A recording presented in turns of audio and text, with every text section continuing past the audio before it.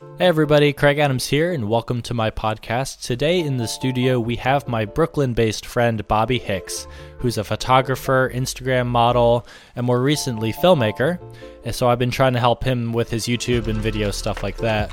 We talk about how he got his start on Instagram, his advice for people in the industry, and actually some advice for people not in the industry, thinking about quitting their full-time jobs to start a career, a freelance career on their own on Instagram or YouTube. So here we go. So the first time we met, because we went out for coffee, and we met up in Brooklyn in the warehouses area. We got that fancy coffee. Yeah, right? We were down in Industry City, and so the $15 coffee vlog video that disappeared. It was tragic because I actually liked that vlog a lot, and I was excited, but I accidentally deleted footage off my camera. I've done that so many times recently too. It's like I've gotten to the point where I have to back everything up at least twice, and I think I actually go and so. And I guess, like, to preface this even more, it's like I was looking into wedding filmmaking and stuff. You know, I wanted to find a way to make extra income. So I started just going on YouTube and just doing what I do, YouTube University, researching and stuff. And I found your channel, and I was watching Wedding Film School, and I was like getting into, you know, like all of your stuff and your informative, you know, tidbits and whatnot. And, then I realized at one point that you lived in Brooklyn, so we met up and stuff at this place, and it was a dope day. And it was the windiest day, too, in like the summer, I think it was. It was. Spring or summer. It was a very dangerous vlog. Yeah. The wind was insane. And so it was one of those things where, like, I've actually turned to your channels multiple times for, you know, just a whole lot of things, like when I realized, man, I keep, you know, screwing up and like formatting all of my cards, you know, impulsively. Like I'm a compulsive, like clutter freak. You know, it's like the second I am done with a photograph, like I just delete it because I don't need it anymore. You know, and so 2018, trying to make it a point to preserve everything, save it, organize it in different folders. And I had no idea how to do this properly, and so I actually went to like one of your old videos from like forever ago. And I was just like, oh my God, I'm doing this so wrong. Yeah, I am very crazy when it comes to organization. I think a lot of it has to do with knowing what files are important, knowing what to keep and what not. And then once you understand like what is of value, you can make a system for keeping the stuff that is really important.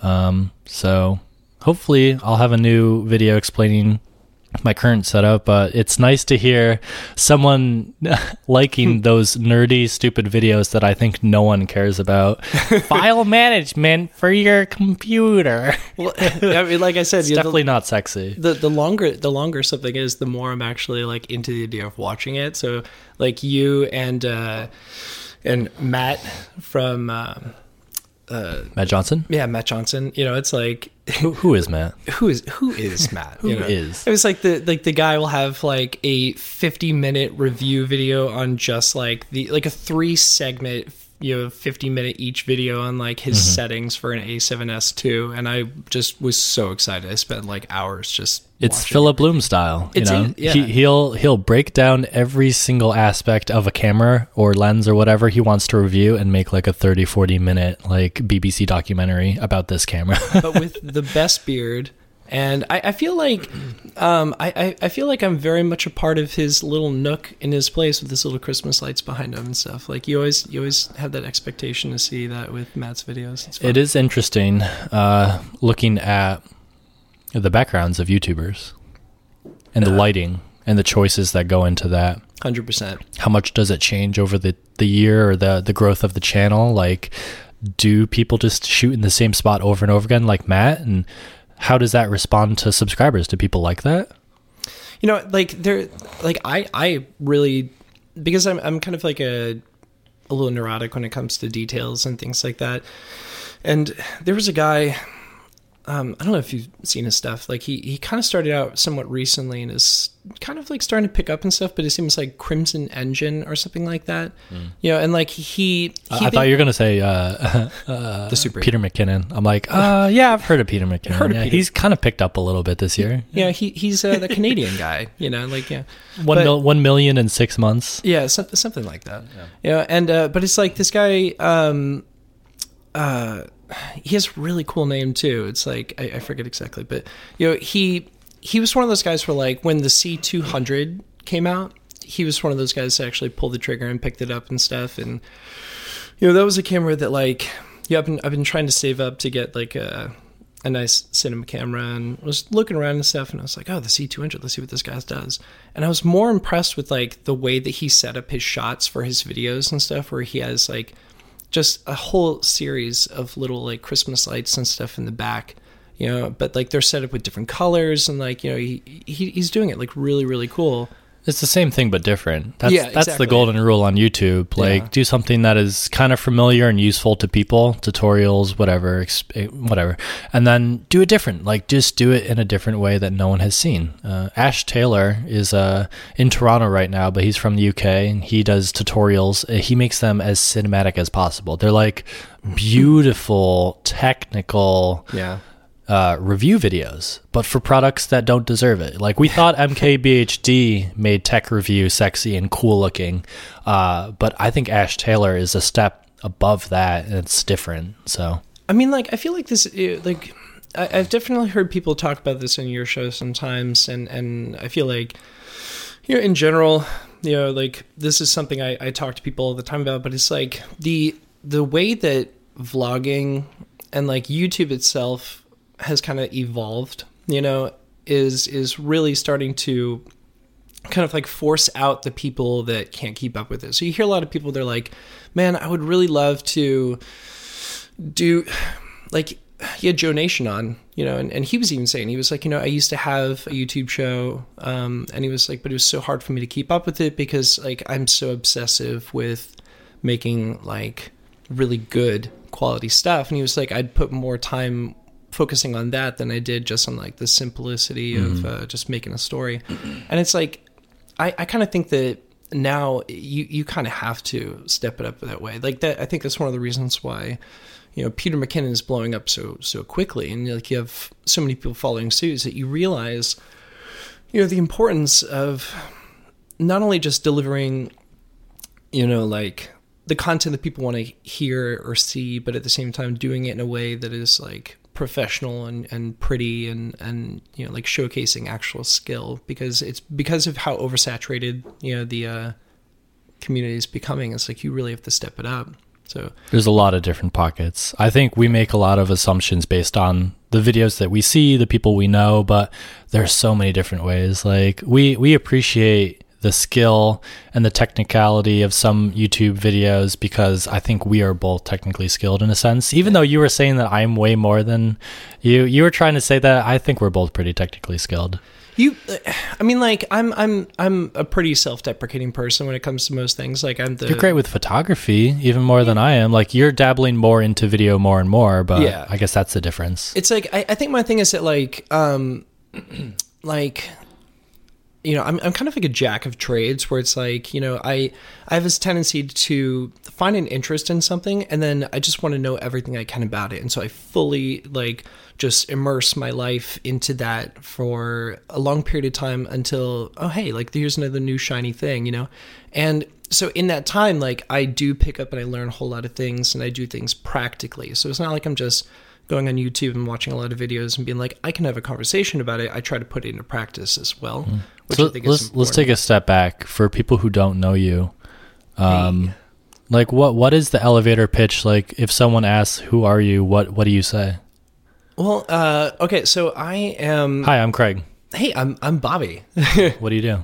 You know, it's the hardest thing I've been doing this for years. I literally, still to this day, I have no idea how to properly explain this. But so I am a social media influencer, which is like the douchiest way of putting anything. I hate saying it, but it's like I work with an agency, and brands come to the agency, And then they basically say, hey, we want to shoot this product. And I'm in a line of, like people on a roster. And they're just like, oh, we like this guy because he's got tattoos and he smiles a lot and he'll probably make these shoes. And he looks like Chris Pratt. So he looks like Chris Pratt, which like to this day, like you are cheap Chris Pratt. Oh man, I would love to be cheap. Take it as a compliment. Yeah, I totally do. One of my buddies actually did like the visual effects for all of the Guardians films, and after he did the first one, he was just like, dude, I didn't realize how much you looked like Chris Pratt. And then I told him, I was like, quit fucking around and just like put in the work, because I'd be his body double. There's two Chris Pratts though. There's like before 2015 Chris Pratt, and then there's after. I think it's the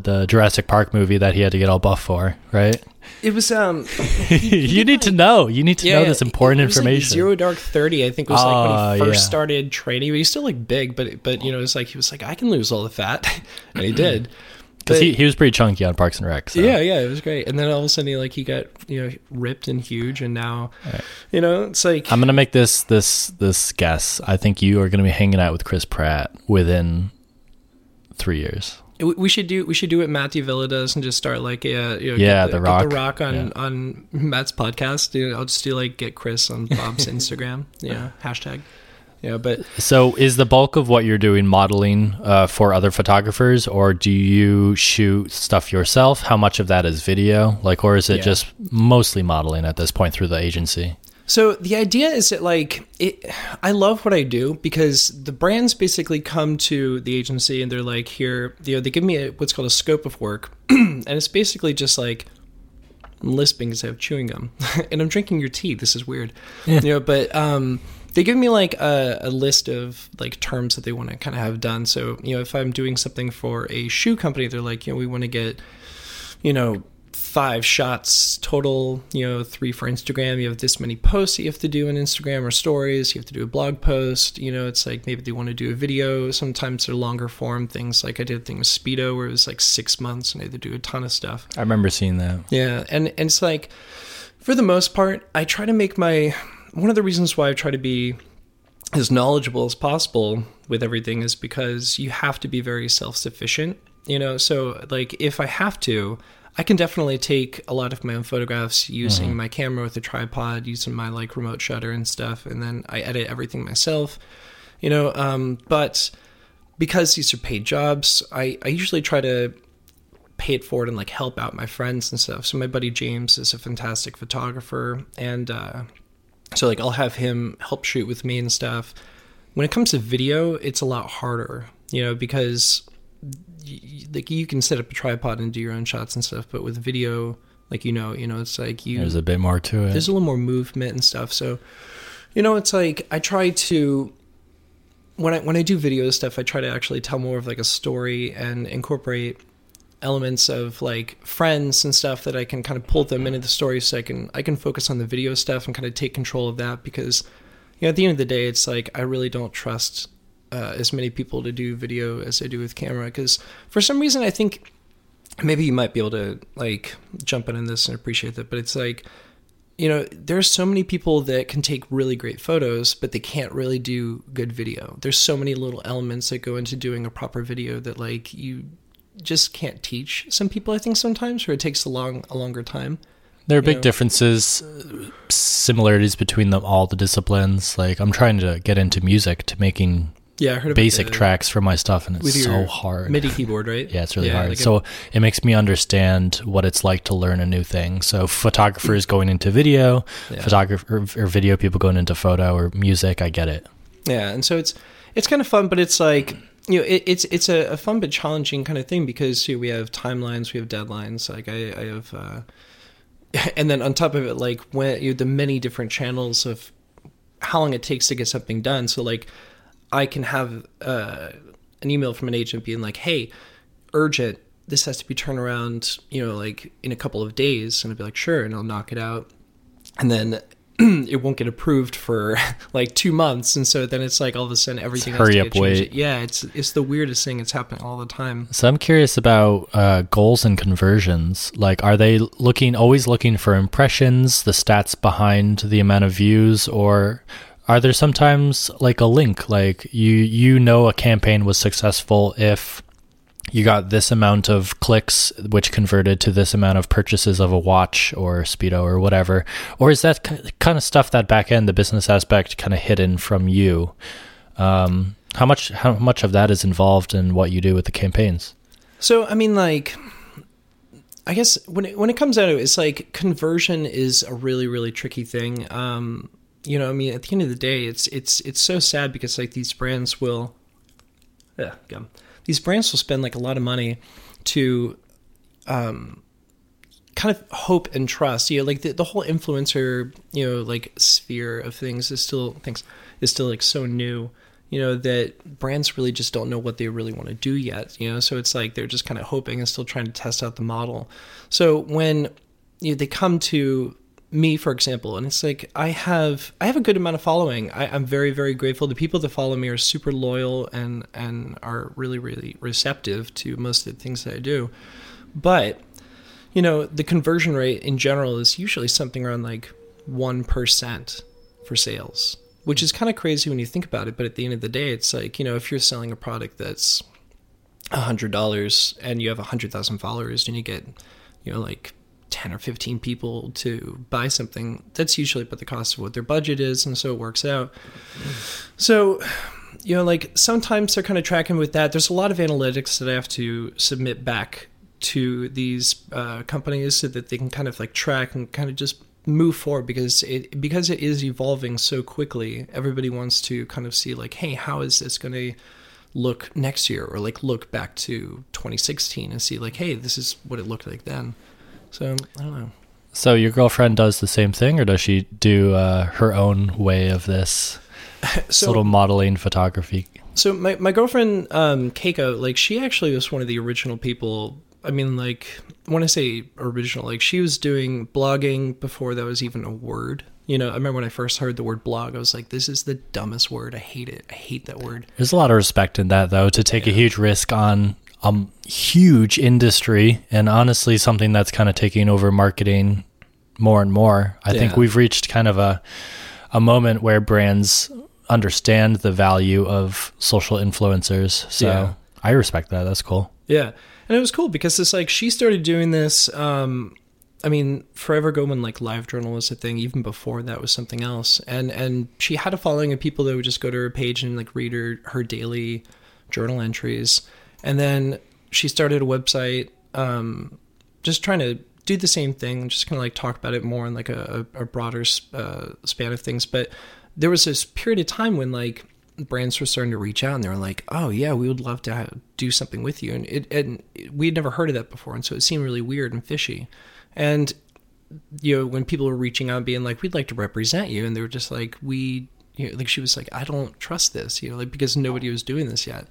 And when she started getting work with like these big brands that she would like to work with and stuff, then she realized like, oh wow, this is actually a thing. And then all of a sudden like the money that kind of was being pushed toward her and other bloggers. I mean, this is before even like Instagram was really kind of like the thing it is, the monster it is now. And so it was kind of funny because then, you know, there's this one point I've only really been doing the Instagram stuff for, you know, like 5 or 6 years, I think. But before that, I was working like 3 jobs, you know, as a bartender, and I worked in a hotel, and I was doing all these different, like, I worked as a cook in a kitchen. And my girlfriend was always just like, you need to stop doing that and just focus on the blog because people want to see you. Like, I post pictures and they will see you more and more. And so it was really funny because she just, without letting me know, she would take photos of me to test the camera on her. And I didn't even know how to take photos then. You know, she would test it on me so I could just take her photos. And she posted the photos that she would test on me. And they did really well with her audience, and like posted on Lookbook, you know. And she was like, you're doing really, like, I was always in like the number 1 photo post of the day and stuff. And she was like, you need to take this seriously. And I wish more than anything that I had actually listened to her, because like, you know, I would probably be much further ahead than I am now. But it was one of those things where I did it when I was ready. And I don't know, it's just really kind of cool to see the evolution of things, and at the same time kind of see it at the beginning when it was like, you know, there was nobody doing this, and now it's like the fact that people are quitting their job to do this full time is a really awesome and interesting transition. A lot of people go through this. They have a job, but they like posting on social media, and they entertain the idea of doing that full time, but they're scared because they're not making any money yet. So this transition from going a safe full-time job to kind of following your hobbies and your dreams and your passion is a scary thing to do. Yeah, so for sure. So it sounds like you overcame that. What's your advice to someone thinking about quitting their job and going full-time? Yeah, I mean, that's actually an awesome question, because I get a lot of people that ask me this stuff, and at the end of the day, a ton of them, yeah, tons. I mean, like, you get it, I'm sure, all the time too, and it's like, it's such a tricky thing, because like when somebody asks you a question like that, they're not just like loosely dropping this, like these are people that are like genuinely on the verge. Like you can tell they're not happy, like they want to do something more. And at the end of the day, it's like, I just tried to give them the tips that I would recommend. Like, I'll look at their feed, and I try to reply to every single person that writes to me. And so like people are like, oh, I didn't know you'd actually get back. I'm like, of course, like, let me help you out. And I'll look at their feed and I'll be like, hey, like, you've got some good stuff. Most people do. I mean, like, these days it's really hard to not do good stuff, and so like most people have an idea of what they want to see. They look at other people's feeds, and I just try to like hone them in on like specifics, like, hey, I think that, it's like, from my perspective, like, your feed is really great, but there's no cohesive flow. It's like you have great pictures of like flowers or like a coffee or, X, Y, and Z. But like, with everything, with photography or like with a video or anything, like, there needs to be some kind of a story, something that you can look at and kind of see, like, it's more than just shooting in front of a wall. The underlying connection between all of the photos you take. So someone can just look at a single photo and be like, oh, that's pretty, I like that. But if they look at and follow your stuff and see the 20 photos in a row and understand the growth and the story between those, that's even more powerful. Yeah, like I try to explain that, like, you want to look at, with Instagram in particular, it's like you really need to look at your first 9 photos on your grid, and look at that as a whole rather than just the individual photo. Because there are so many times where I've posted something where, like, this is such a dope photo, and it might do really well, but at the end of the day, when you actually look at the grid itself, it's like, if you're not paying attention to that, it might not be cohesive. And it's like, these days, especially if you want to make it as like a successful influencer or micro-influencer, I mean, like, micro-influencers are actually like even more important now than major ones, because the brands are realizing, like, hey, micro-influencers are where the actual conversion comes in, because we have some of the more loyal followers. It's like, micro-influencers are more volatile. So I know you don't know crypto stuff, but people don't know what to value people who are growing a lot more than the huge people. So if you could get 20 micro-influencers and run campaigns with all of them, or you could just get one, Selena Gomez or whatever, who knows, maybe not that big, but you could get almost more out of the 10 or 20 micro influencers, because people don't know what to value. They may be growing and doubling their numbers within 1 month or 2 months. Like, you just don't know. It's more of a risk, but I think brands are starting to understand that. Yeah, and it's like, I just, like, when people ask, I'm just like, you got to look at that grid, in particular, and just kind of try to focus. Like, you want to make sure that you look at that as like your business card, as like your resume, because when a brand looks at that, you have to look at it from a brand's perspective. It's like, with everything what I do, it's like everything I do has to be, it's tricky, because you have to have this element of like familiarity that like your audience can come back to and feel comfort. Like, the people that follow me, like, they follow me because they like my channel and they can relate to me, and I think that that's such an important thing. Whereas, like,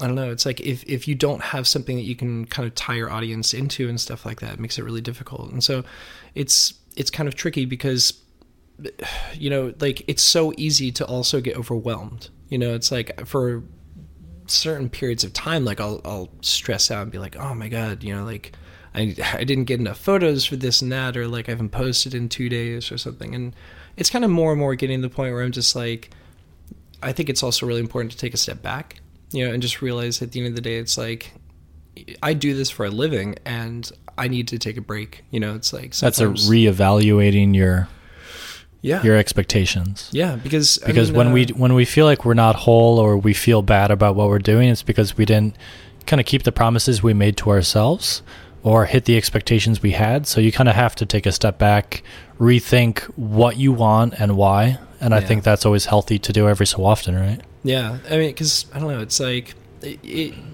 like what I always tell people is that like, you should never try to aim for the number. It's like, for a long time I was like, yeah, I'm going to hit 100,000 followers and like, that'll be my goal.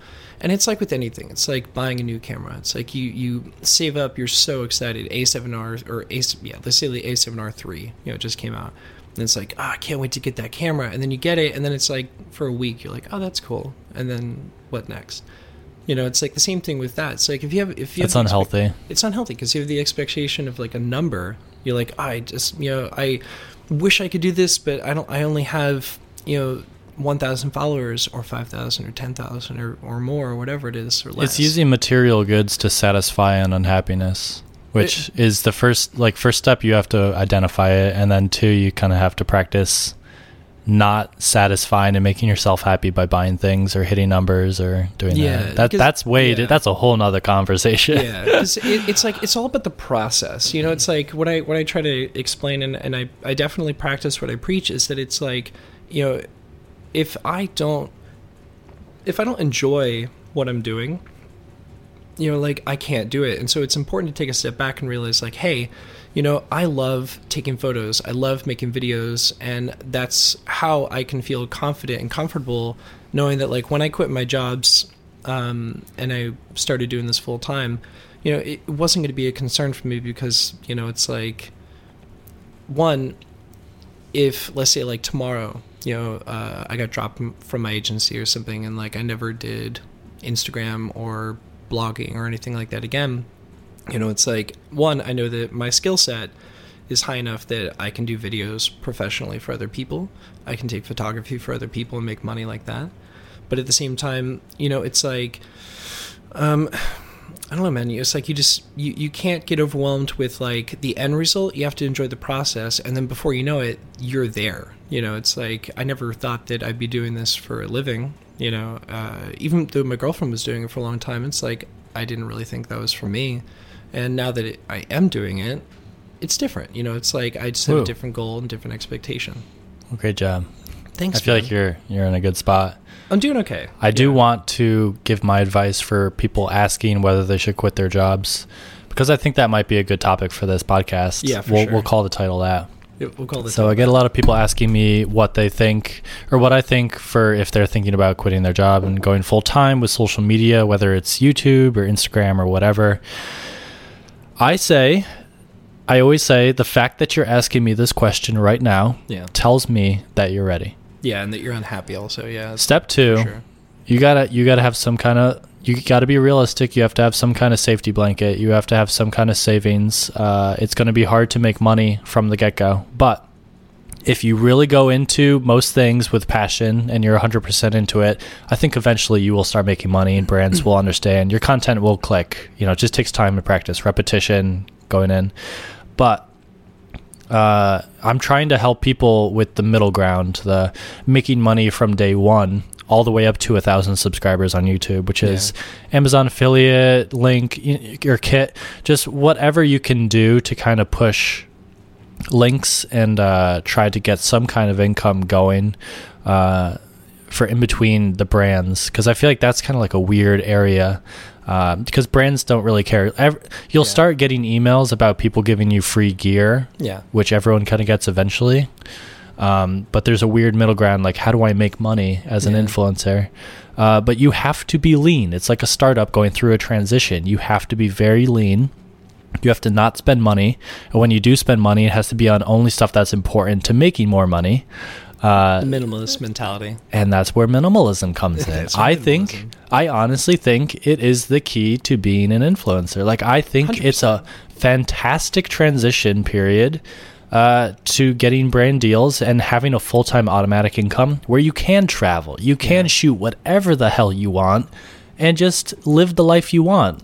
Especially with the idea that like with minimalism, you're so focused on what you have and what you need. I think especially because like I'm not in any way a minimalist like the way that Craig is, but it's one of those things where like I understand, I appreciate it. I try to live a very simple life, whereas like it's so fun and easy to just go out to B&H Photo or Amazon and just like drop all your money and just be like, give me all the things and I need this, it's like this consumerist mentality. And at the end of the day, that's what the brands want. And if you are able to actually keep yourself with like this reserved mentality of knowing like what exactly you need, you're able to actually focus your efforts and your energy on explaining that, using that, and selling that brand much more effectively with just those basic things than if you have like a million cameras that you want to get through. And like when you see people that have on their YouTube channel, or like when you touch an Instagram photo and it's like 55 pop-up blinks, like you're just like, no, like, less is more. It's amazing that you bring that up, because this is a new evolution of minimalism that I'm starting to find, which is I don't know what to call it yet, but it's kind of like sponsor zero. It's the idea of saying no like 95% of the time. Yeah. And the best brands are the ones that you kind of reach out to and make a collaboration with. I find, I don't know if you noticed the PC in there. There was a big box with like a PC. Okay. And a brand sent me that, and it's like a $2,000 computer. Yeah. And they want me to review it, make a video, and I keep it. But I got it, and they sent me over like the info for the video, and it's just too restricting. It doesn't fit my style. Yeah. And I told them, like, I can't make this video. I'm not going to use the product. I'm a minimalist. I don't need two computers. I wouldn't keep it. Everything about this is wrong. Yeah. I told them I got to send it back. They're like, oh, you can't do that. It costs a lot to send it to you. I'm like, I'll eat the cost. If it's $200 to send it back to you, that is worth me not posting a crappy sponsor video on my YouTube channel that I don't care about. And at the same time that like you aren't paid for. I think that's like the big thing that a lot of people need to realize too, is that, like Craig was going on about, is that like brands, it literally costs them nothing at all to send you products. I mean, like there are brands that I work with where like they're paying a budget, like a good budget, and sending you a product that is very expensive, and they don't even care, because at the end of the day, it costs them a fraction of what it costs to actually, like what you were paying for it as a consumer. And so like this brand, like it costs them way more for them to ship this thing to you than the product actually costs itself, but you're not getting paid for it. So it's like, it's really frustrating when somebody does something like that, because, I don't know. It's my fault. I just should have known from the gate. I need a better filter. 2018 is the year of the filter. I don't know if you heard that.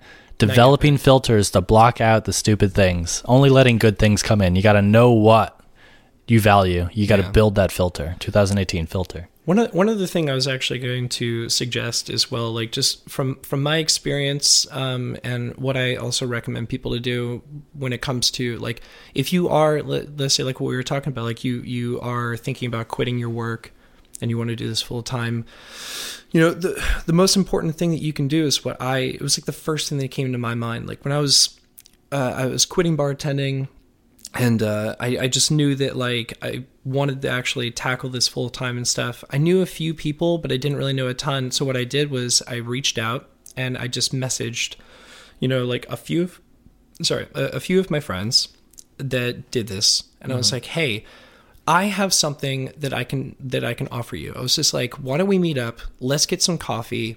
I just want to talk to you about like what you do. I want to get more into it. I can take your photographs.